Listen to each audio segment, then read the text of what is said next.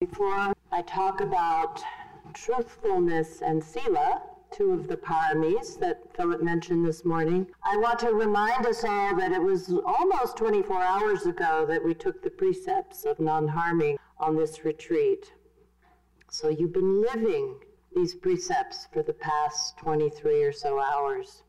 And I thought it would be interesting to check in with you about what you've noticed about what it's like to take precepts and live in a community of shared intention where everyone is sharing the same intention. So what have you, I know today has been probably hard for many of you. You've had the usual hindrances of sleepiness, grumpiness, restlessness, boredom, agitation, doubt. I'm sure that's going on. But I'd also like you to look at what you may have been experiencing as some of the benefits of being in silence. What are some of the benefits of living in a community where you can leave something and know that it will not be taken? What are some of the benefits of detox? Because we know you're all going through detox without your usual sources of stimulation, whether it be coffee or energy drinks or kombucha or your favorite chocolate or all the media stimulation that we're used to now. What are the benefits of that?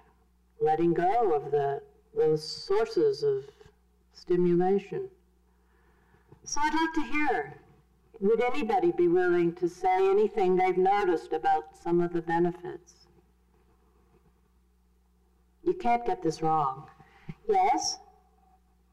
My daughter came before I came, and there were princes for you. And I came with my mind just wrapped up with them and how they want to right, et cetera, although they probably were. It was that you can be sure. And as I felt this, then thank you. She came with the remembrance of the criticisms from some of her family members, and today they quieted. Her mind quieted. What else have you noticed about being in a community where you are sharing this common intention of silence and non-harming? So great relief that not having to engage in some kind of conversation about whatever. Yeah. Being somebody. What pressure. Yeah. Yes, it's much easier it's the picking up the thread of what you're working with internally, I'm assuming you mean. Yes, so thank you. There are so many benefits. It's the sense of safety that you have, the sense of being able to, not have to be somebody, the sense of harmony with others, living in harmony with others. You can relax. There's some kind of relaxation that happens. You can pick up the thread of what is inside waiting for you, waiting for your mindful attention. You can connect more clearly and easily with what is going on inside of you, beneath all the chatter and the busyness of your life. So this living of these training precepts on retreat is a way of aligning ourselves with the Dharma itself. The Dharma and Sila cannot be separated. They go together. So we are experiencing that when we are living the teachings of non-harming. If we are carelessly killing things, if we are taking what is not ours or intoxicating our minds through drugs or any other substance, we are giving over our thoughts and actions to greed, to aversion, or to delusion. They are in charge. Instead, on retreat, we are aligning ourselves with the teachings of Dharma and the intent of liberating wisdom and love. So the qualities of mind known as the paramis then have a chance to appear. They're not going to appear if you're out there, being intoxicated and stealing or just being careless. So this atmosphere of retreat is very conducive to the cultivation of these qualities of mind and heart. And tonight I'm going to talk about truthfulness. And in the Pali, the word for truthfulness is sacca, S-A-C-C-A. It is the quality of veracity or authenticity of character. It is being true to our deepest values, our deepest sense of who we are and what our purpose is. Its immediate expression is self-honesty and truthfulness in our communication with others. Tonight I will focus mostly on these two aspects of truthfulness. Its longer-term expression, the payoff, you could say, of truthfulness, is liberation. It is the basis of liberation. As Philip said this morning, each of these paramis is a very big subject, and each requires a significant degree of attention and commitment to explore. So this talk tonight is introductory. It will hopefully pique your curiosity to investigate truthfulness more thoroughly for yourself as part of your mindfulness practice, but it is certainly not the last word on the subject. Truthfulness is the very basis of mindfulness practice. Like, you cannot have mindfulness practice without being honest about what your experience is. In the mythology of the Buddhas, many lifetimes of training, it is said that he never lied. He might have broken other ethical precepts, or he wasn't perfect in all the paramis, but it is said that he never lied. Not lying to oneself or to others is the practice of truthfulness. And it's quite a chunk to begin to contemplate and begin to work with. I like what Gil Fronsdal wrote about truthfulness. I want to read you a few sentences of something he wrote. He said, one of the primary characteristics of psychologically or spiritually mature people is that they never lie to themselves. Being honest with oneself is a prerequisite to personal growth and genuine liberation. This is so important that we can safely say that deceiving oneself is not acceptable. Serious practitioners strive to be impeccably honest with themselves. That's a high bar, but I think it's good to hear. Psychologically, it means we may need to do some work. We may need to look at our tendencies to deceive ourselves. It goes on a lot, in human life. It goes on a lot in our culture. Our culture doesn't highly value truthfulness. Truthfulness may not have been practiced in your family of origin. Maybe people in your family were afraid to be truthful. So they didn't model it to you. You didn't see people being truthful. Or maybe you did. Maybe you saw a few people being very truthful and it really helped you or made an impression on you. There are all kinds of mixed messages that we receive in our lives about being truthful. Some of them that it's dangerous to be truthful. Or forget it, it doesn't get you anywhere in this world. It will get you into trouble. Or no one will love you if you tell the truth. These are just a few of the beliefs we may have, deep in our psyches about it's kind of risky to be truthful. Luckily for all of us, mindfulness gives us a kindly corrective to all of this. It helps us to begin to work with our confusion about truthfulness. Being honest about our experience is the basis of mindfulness practice. And as we practice, it begins to happen spontaneously. Quite spontaneously, what is true begins to reveal itself. There is an old saying that we repeat quite often in this insight meditation tradition, that all self-knowledge begins with bad news. The bad news may be what we first notice when we turn our attention inward. Oh my goodness, I didn't realize how judgmental I am. I can't believe how judgmental I am.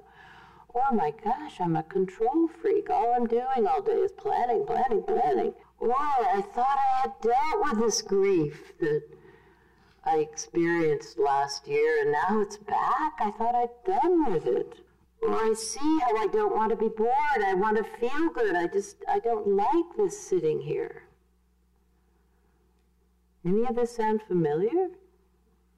I hope so. This is the way we begin to see the patterns that rule our lives. Now, self-knowledge may also come at times with good news. Positive states of mind may spontaneously appear, surprising us out of the blue. You come on retreat and you think, oh, this is going to be horrible. I know I'm just going to have all kinds of dukkha. I can feel it coming. And you sit down and you actually feel quite serene and content. Or you think, oh my gosh, I'm going to be obsessed about my work. That's what's going on. But you sit down and instead you feel quite equanimous about it, quite fine, quite okay.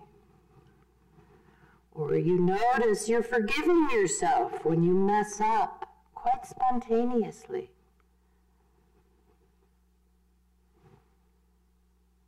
So you may have experiences that don't fit your ideas about what's going on, or who you are, or what you might expect. What do such experiences do to the stories you believe about yourself?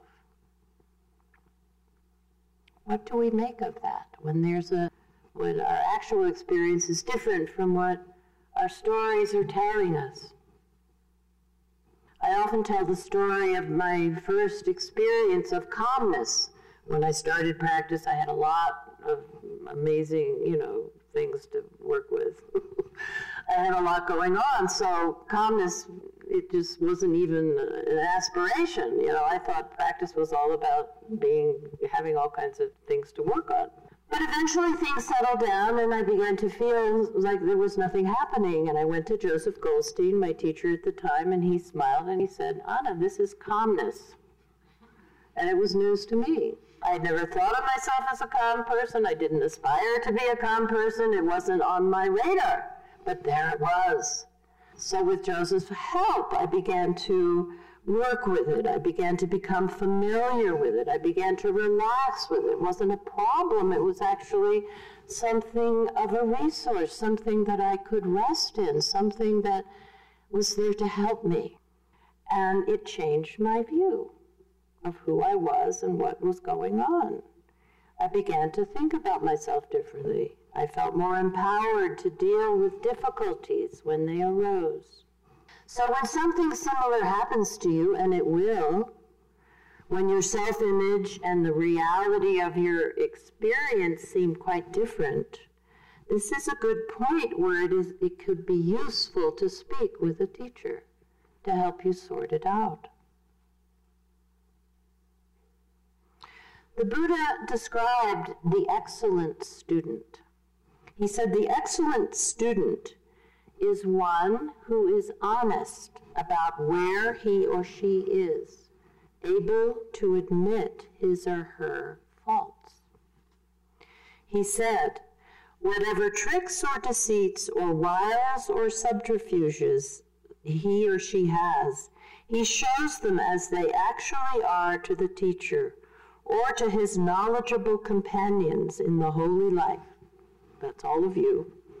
so that the teacher or his knowledgeable companions in the holy life can help her or him to straighten them out. In other words, he or she is honest about their character defects, much as they reminds me very much of AA, how that same teaching is present in that way of working. To be honest about our limitations, our faults, our flaws. We are flawed human beings. That's okay, no problem. As long as we're honest about it and not trying to cover it up or deny it or, convince somebody we're otherwise. So this kind of truth which the Buddha taught is not metaphysical, it is not philosophical, but grounded very much in what can be experienced, what we are likely to notice when we pay attention. The Buddha said over and over, I teach one thing and one thing only, suffering and the end of suffering. This is a primary truth of the Buddhist path, something anyone with interest can notice in their experience. Yes, there is suffering. Yes, sometimes there's no suffering. For example, we look inside, we may get in touch with an emotional reaction to something or someone, and we feel upset or we feel fearful. And that is one level of the truth of what is there. That is one level of being honest with ourselves. I feel afraid. That is what is present right now. Another level of the truth is that this reaction is a kind of suffering. So you might recognize this. This fear that I am feeling, oh, this is suffering. This is what the Buddha was talking about. This is suffering. The question then becomes, how do I practice with this feeling so that the suffering comes to an end or releases or diminishes? On the other side, you may experience a state of no suffering. Out of nowhere, for no particular reason, you feel extremely happy, quite free, quite fine. What Nisargadatta, the Indian sage, called real happiness, which he said is best expressed negatively as, there is nothing wrong with me. I have nothing to worry about.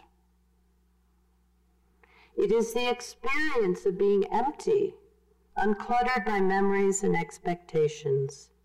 It is like the happiness of open spaces, of being young, of having all the time and energy for doing things, for discovery, for adventure.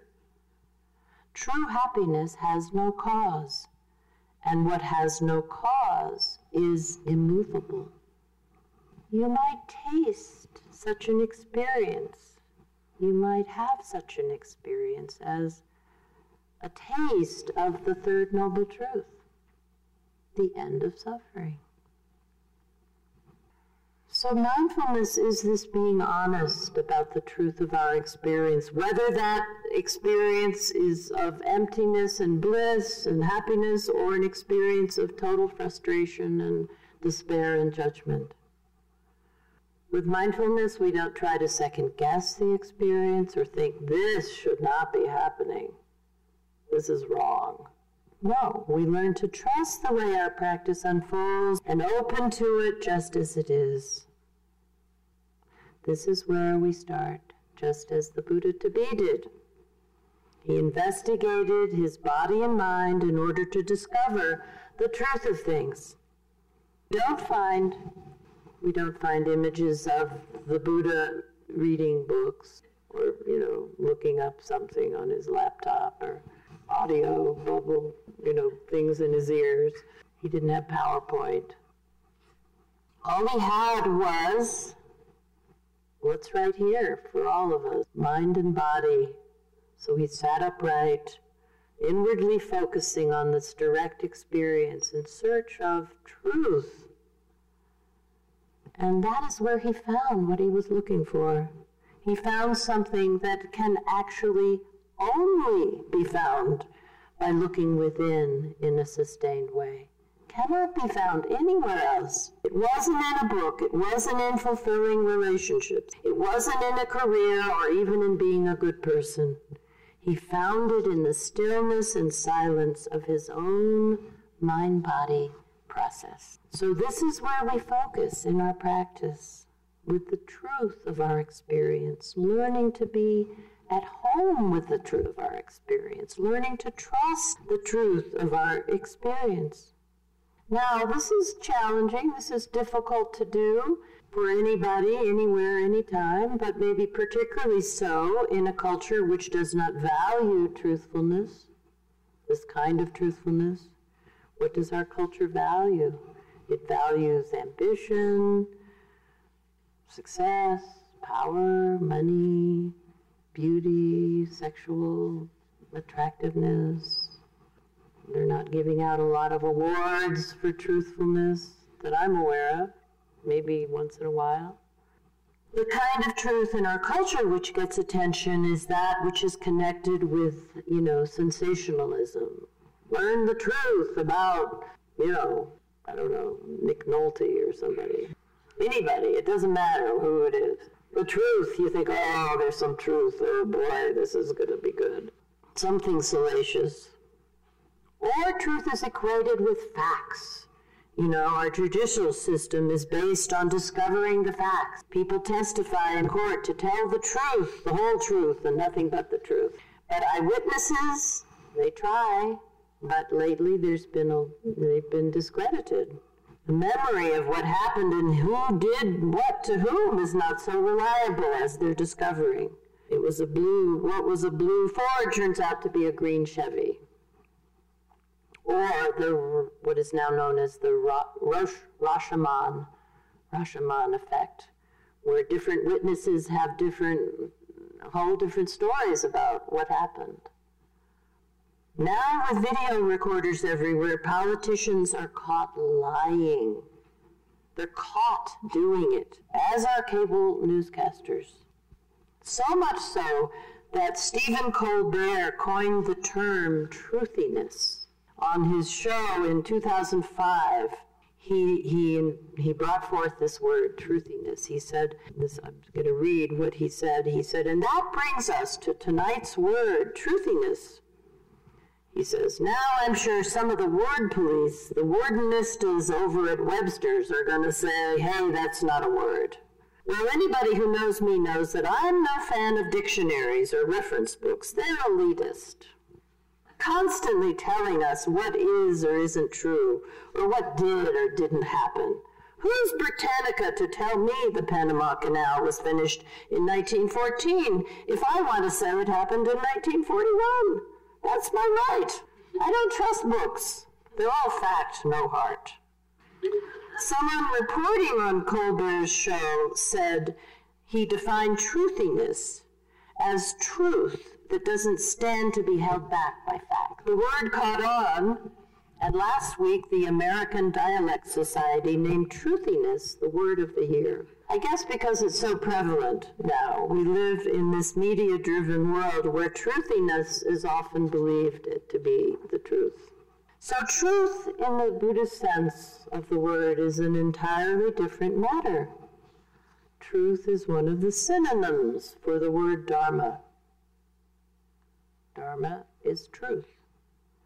And Dharma practice is learning to align ourselves with truth in our thoughts, in our words, and in our deeds. This is where it connects with Sila, with non-harming. Sometimes the two truths are spoken about, and I'm just going to mention them because it can be useful to sort out the territory of what we're talking about. There is the relative truth, which is the conventional or consensus reality of me and you, and you're over there and I'm over here, and you have a name and you have a certain career and so do I, and we live in the world, and we operate in time and space, and all those kinds of truths. And that the relative truth includes the truth of the psychological, the feelings, the emotions, and the degree of self-honesty that we have about all that. Absolute truth is the truths that are universally true. The nature of reality, the truth of emptiness, impermanence, the truth of suffering and its cessation, the truth of nibbana. Absolute truth, truth that is universally true, that is somewhat here but not always so apparent. A man named Philip Dick said this is one of my favorite descriptions of late. He said, reality is that which, when you stop believing it, doesn't go away. For example, impermanence. You might hear about impermanence and you might decide you're not going to believe in impermanence. Does that make it go away? No, it will reveal itself to you.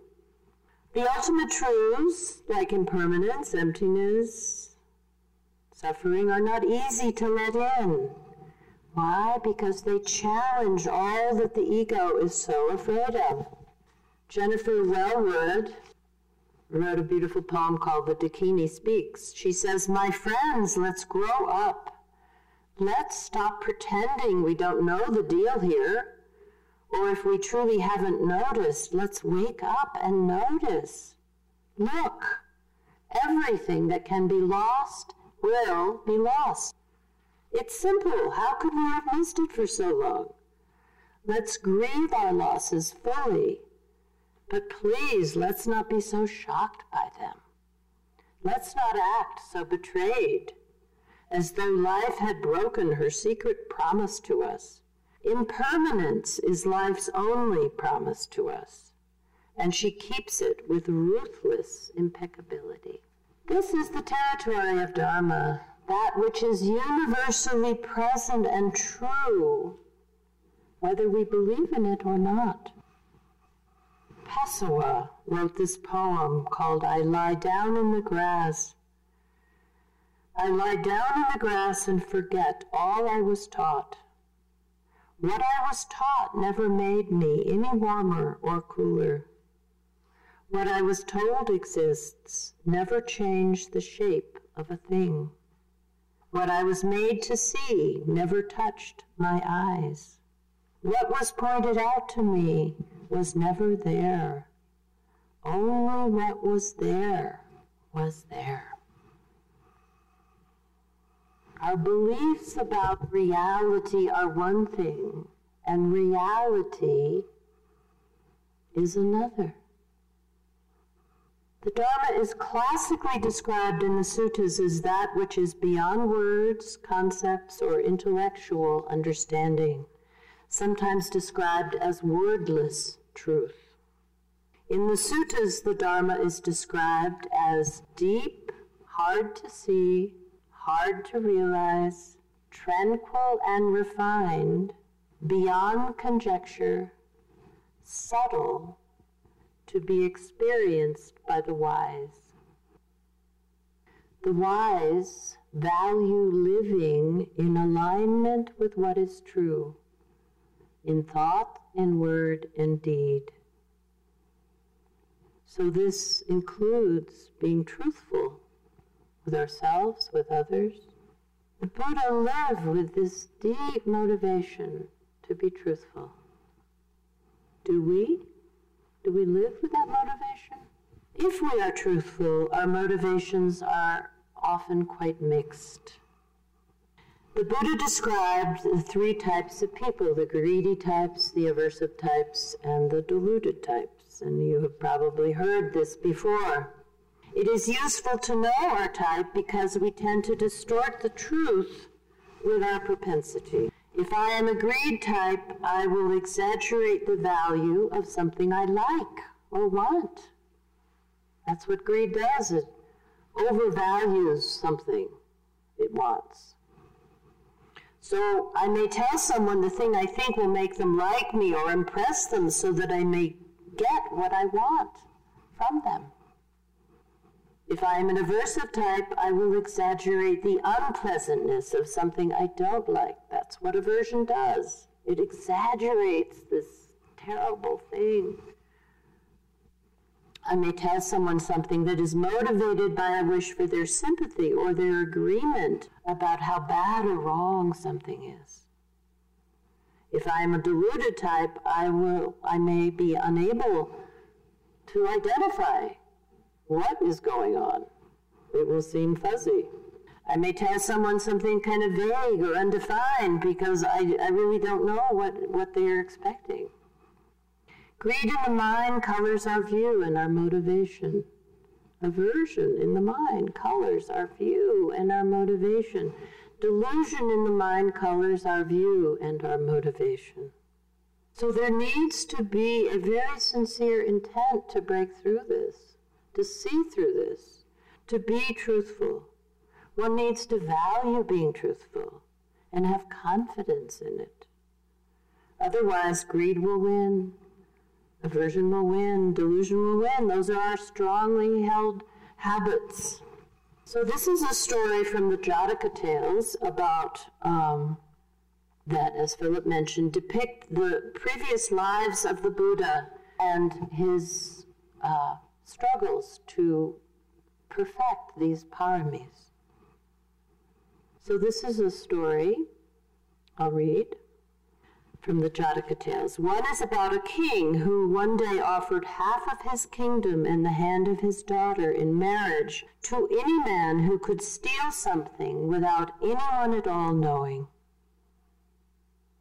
This announcement was proclaimed throughout the land, and many young men started showing up with various items. Somebody would come up and say, I have a ruby necklace that I stole, nobody knows about it. And the king would say, no, sorry, forget it. Somebody else came up and said, I have an amazing chariot that I stole and nobody knows. Again, the king said, sorry, forget it. Everybody got quite confused until one day a young man showed up with nothing. He said, I don't have anything at all. And the king said, well, why not? The man said, it is not really possible to steal something with absolutely nobody knowing about it, because I myself would always know about it. This was the right answer. The king had been looking for an heir with wisdom. So it all begins with seeing the truth of our experience. And as we see more and more deeply, it changes our perception of the world and of our place in it and of who we are. It liberates us from our misperceptions, our deceptions, and realigns us with the truth of things. We see this externally in our world with scientific discoveries, as when they were able to go to the moon and take pictures of the planet Earth, and for the first time, all of humanity could see where we live. We live in this little round green place in the middle of vast emptiness. That was an amazing shift in humanity's perception of itself. That's on the macro level. On the micro level, we have similar shifts in our perception when we see the truth of impermanence as we are sitting and noticing the arising and passing moment to moment of all aspects of the mind and the body. That there's nothing here that can be held on to as me or mine. That is a major shift in perception. When we recognize the living, awake presence of who we are right here, right now. What John O'Donoghue, the wonderful Irish poet, calls the mystery of being here, the quiet immensity of your own presence. We don't know how mysterious or immense until we give ourselves to that direct experience that he's pointing to. As our perception opens and we see more clearly, our character transforms. The truth becomes an ongoing living reality, becomes the most precious thing, really, that we have. The truth of our experience. So that what we think and say and do wants to be in harmony with our deepest sense of being. Now, this happens very slowly. It's not a weekend intensive, and not without much conscious effort and sincere aspiration. Many questions will arise and need to be investigated as we explore truthfulness. For example, how does truthfulness apply in my relationships? How does truthfulness relate to right livelihood? What about right speech? How to speak what is true in a timely and kind fashion? In what area of my life is more self-honesty or truth-telling needed? Where am I in denial? Where am I deceiving myself? How might I investigate these issues? What kind of support do I need to do this? You might need support. Luckily, the Dharma always supports us on the side of truth. Ajahn Lee, a monk, wrote this. He said, if we search for the truth like the Buddha, if we're true in our intent and true in what we do, there's no way the truth can escape us. That's good, isn't it? There's no way the truth can escape us if we are intent on opening ourselves to it, being true. So where do we begin? Listening to the Dharma, as you are doing now. And I know it's hard. It's the first night of the retreat. Your energy's a little sleepy. But listening to the Dharma with an open mind, testing the truth of what you hear in your experience, being interested in the truth, curious as to what you will discover through the power of your mindful awareness, learning to value the truth, devoting yourself to the truth, surrendering to the truth, trusting the truth to guide you. This is the journey into truthfulness. And it is a journey. You might consider which of these specific things I've mentioned might help you. So where does all this take us? Where does cultivating truthfulness lead? What is the ultimate power of truthfulness? How is it liberating? So I'm going to close with a poem by Harada Roshi that to me says it all. It's a poem he wrote called In This Passing Moment, and he dedicates it. He says, in the presence of Sangha, in the light of Dharma, in oneness with Buddha, may my path to complete enlightenment benefit everyone. And this is the poem. In this passing moment, karma ripens and all things come to be. I vow to choose what is. If there is cost, I choose to pay. If there is need, I choose to give. If there is pain, I choose to feel. If there is sorrow, I choose to grieve. When burning, I choose heat. When calm, I choose peace. When starving, I choose hunger. When happy, I choose joy. Whom I encounter, I choose to meet. What I shoulder, I choose to bear. When it is my death, I choose to die. Where this takes me, I choose to go. Being with what is, I respond to what is. May all Buddhas and wise ones help me live this vow. So let's just sit together for a moment.